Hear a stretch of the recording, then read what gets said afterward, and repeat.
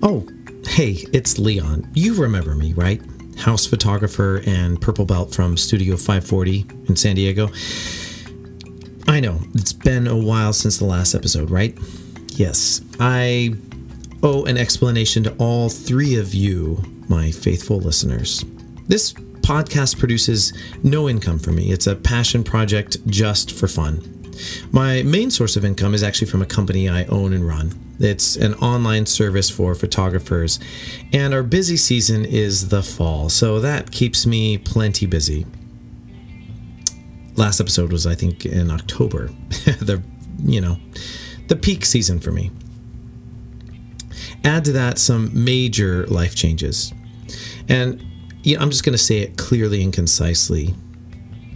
I lost the dog in the divorce. So there you have it, my friends, my three faithful listeners. Thankfully, there is no shortage of podcasts on this planet. I'm sure you filled your ears with content, even in my absence. With that, I promise you no regularity to this podcast. I love doing these episodes, and I will do them as often as possible.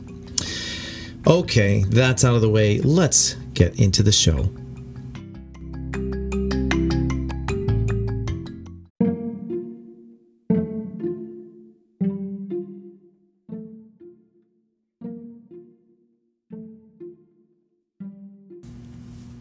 Today's topic, training with white belts. I had the opportunity to train with a couple of brand new white belts the other day, and I was conscious of my thought process, so I figured I would share them with you here. I remember being a white belt. It can be very intimidating. There is so much you know that you don't know, and you could get hurt as a result of your mistakes or the misuse of skill of your training partner. Now, first of all, I like training with white belts. That's probably because I'm a connector. By nature, I am one who likes to make the circle a little wider.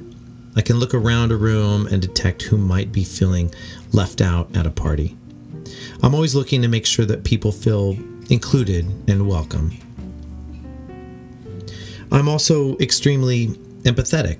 So when I see a white belt, I think I might have a good sense of what that person might be feeling.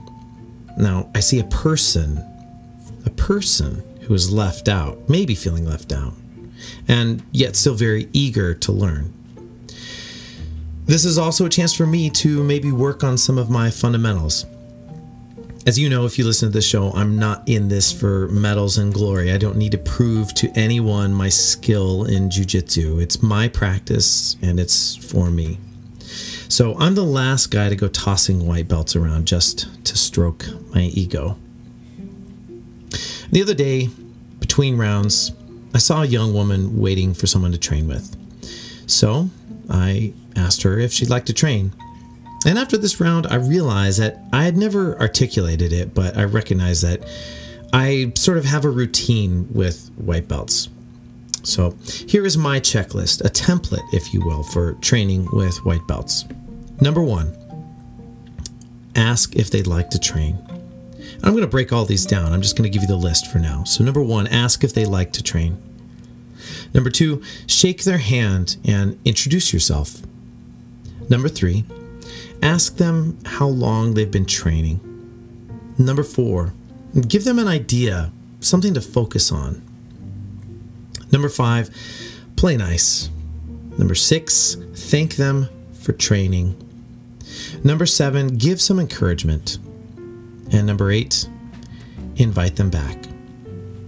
All right, so there's the list. Let's break this down. Number 1, ask if they'd like to train. Here's why. I want to give them a chance to say no. Maybe they came with a specific friend and they want to stick with them. Maybe they don't feel comfortable. Maybe they've had a couple of bad experiences. I don't want to force anyone to train with me. If they don't want to, then that is totally fine. But this is also just a friendly approach. If this is their first class, they don't know the protocol. They don't know how this works. They don't know who asks who. Do they wait for an instructor to pair them? It can be pretty overwhelming just trying to figure it out. You've got to give a little of your personality to help put them at ease. Secondly, shake your hand and introduce yourself. Now, that's just simple human interaction. Among purple belts at 540, I might walk up to a homie and just slap hands with them or touch them on the shoulder, or catch their eye from across the room. But a white belt doesn't know this yet. If they stick around, they will learn the secret handshake, but for now, just treat them like a person you met at a party. And next, I like to ask them how long they've been training. And this is just a way to size them up. It's a way to estimate their skill. If they're a white belt that's been training for, say, 3 years, off and on, I will train differently with them than someone who says they've been to one class, or they've been training for about 1 hour. And this was the case the other day. The young woman literally said about 1 hour when I asked her how long you'd been training. So I knew this was more of an orientation than anything. We weren't having a serious round of training. After that, I like to give them some idea. I like to give them an idea of something to focus on. In this case, the woman, she was so brand new. How could I expect her to defend any submissions, much less apply any?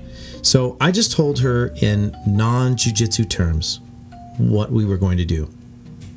For example, this is what I said. I said something like this. Okay, so I just want you to focus on trying to maintain control. Try to stay on top. If you find yourself on the bottom, try and find your way back. Don't stay there. That was just the fundamental concept. Now, I'm not going to go talking about arm bars, omoplatas, and loop chokes with a white belt. Keep it simple. Just give them one little idea of something to focus on. Real quick before I go on to the next point of playing nice, let's take a quick break. Be right back.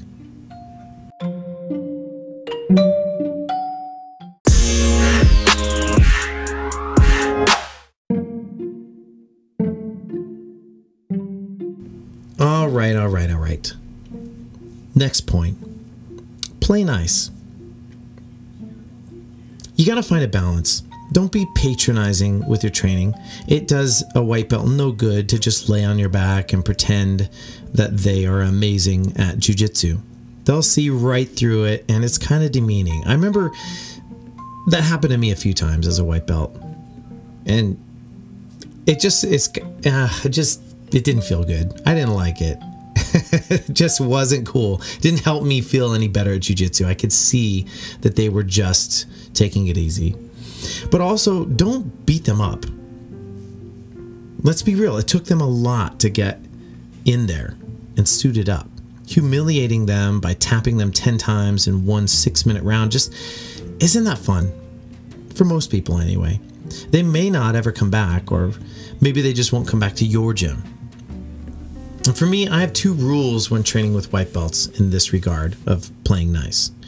And I don't share this with them. It's just a couple of mental notes for myself. Now, first, I don't try any submissions unless they are an advanced white belt, close to blue, and they have some defenses.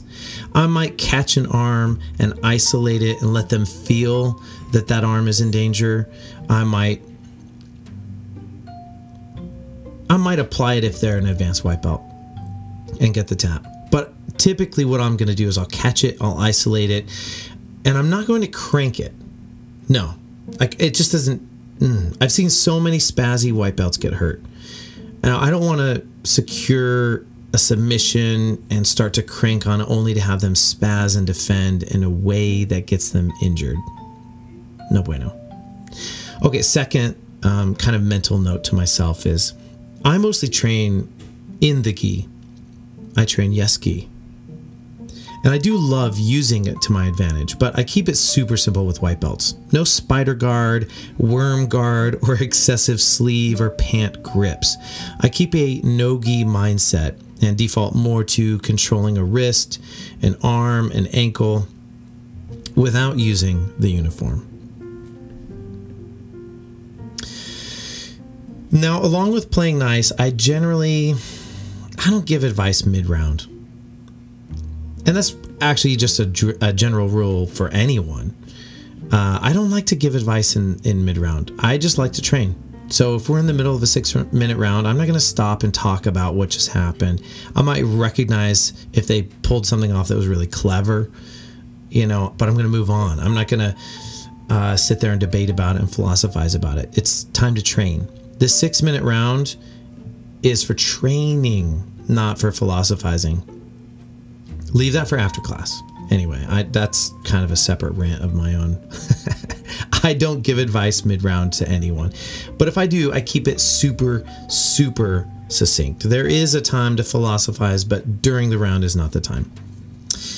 In this round, I found my training partner to be very athletic and agile. She actually tried passing my guard a few times, and that was great. However, she was breathing so hard, like nearly hyperventilating.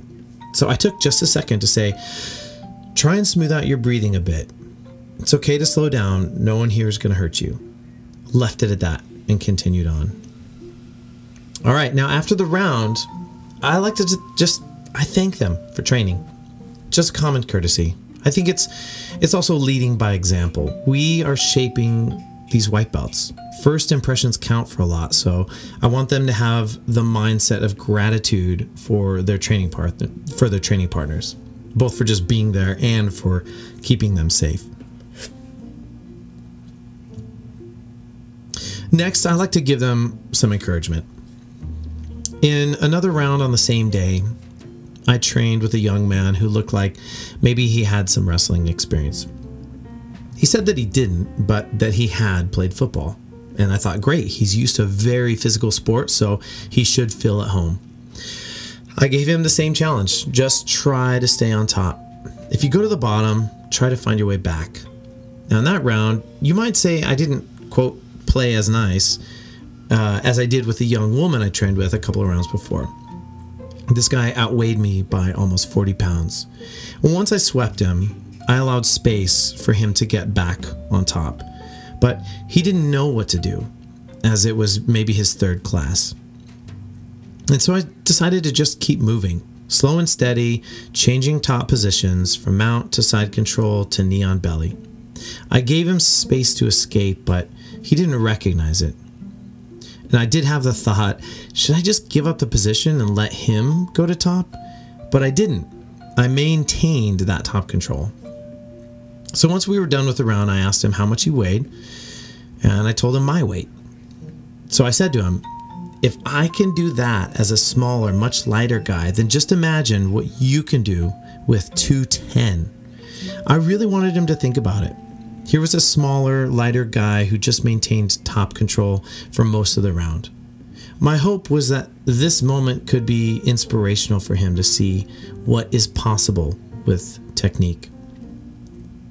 I think it's important to not be blowing smoke. When you give encouragement to someone, you have to try to find something that they really were doing well and give them praise for it. Now, I don't want to spend a lot of time on it. Make the compliment and move on. Also important to mention here, this is not your moment to give a seminar. White belts can be easily overwhelmed with all the information coming at them. It's such a new concept, grappling. For many people, anyway. If they ask a specific question about a position, I try to give them the very, very basic, stripped down answer. Short and sweet. This actually makes me remember something I learned from Henner and Hidon, the Gracie brothers from Torrance. In their curriculum for Bully Proof, self-defense for kids, they mention that it's important to let your kids, quote, leave the table a little hungry. That is, that when you're teaching your kids jiu-jitsu, let them ask you to train.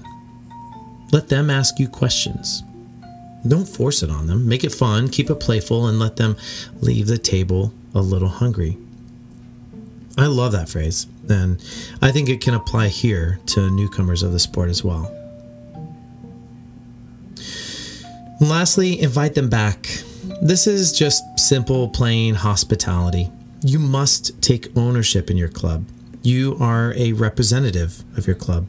You have more influence than you know, so take this seriously. Help them feel welcome. This is their introduction to a sport that could become a lifelong practice. Well, there you have it, my friends. My thoughts on training with a white belt. What did I miss? How do you treat white belts? Does your club throw them into the deep end with the sharks, or do they provide a fundamentals program where they can get oriented and learn the basics? I'd love to know. Hit me up on Instagram. Simply Hey Leon Media. Look me up on Instagram. Shoot me a message. Let me know. How do you train with white belts? How does your club manage white belts? And until next time, take care.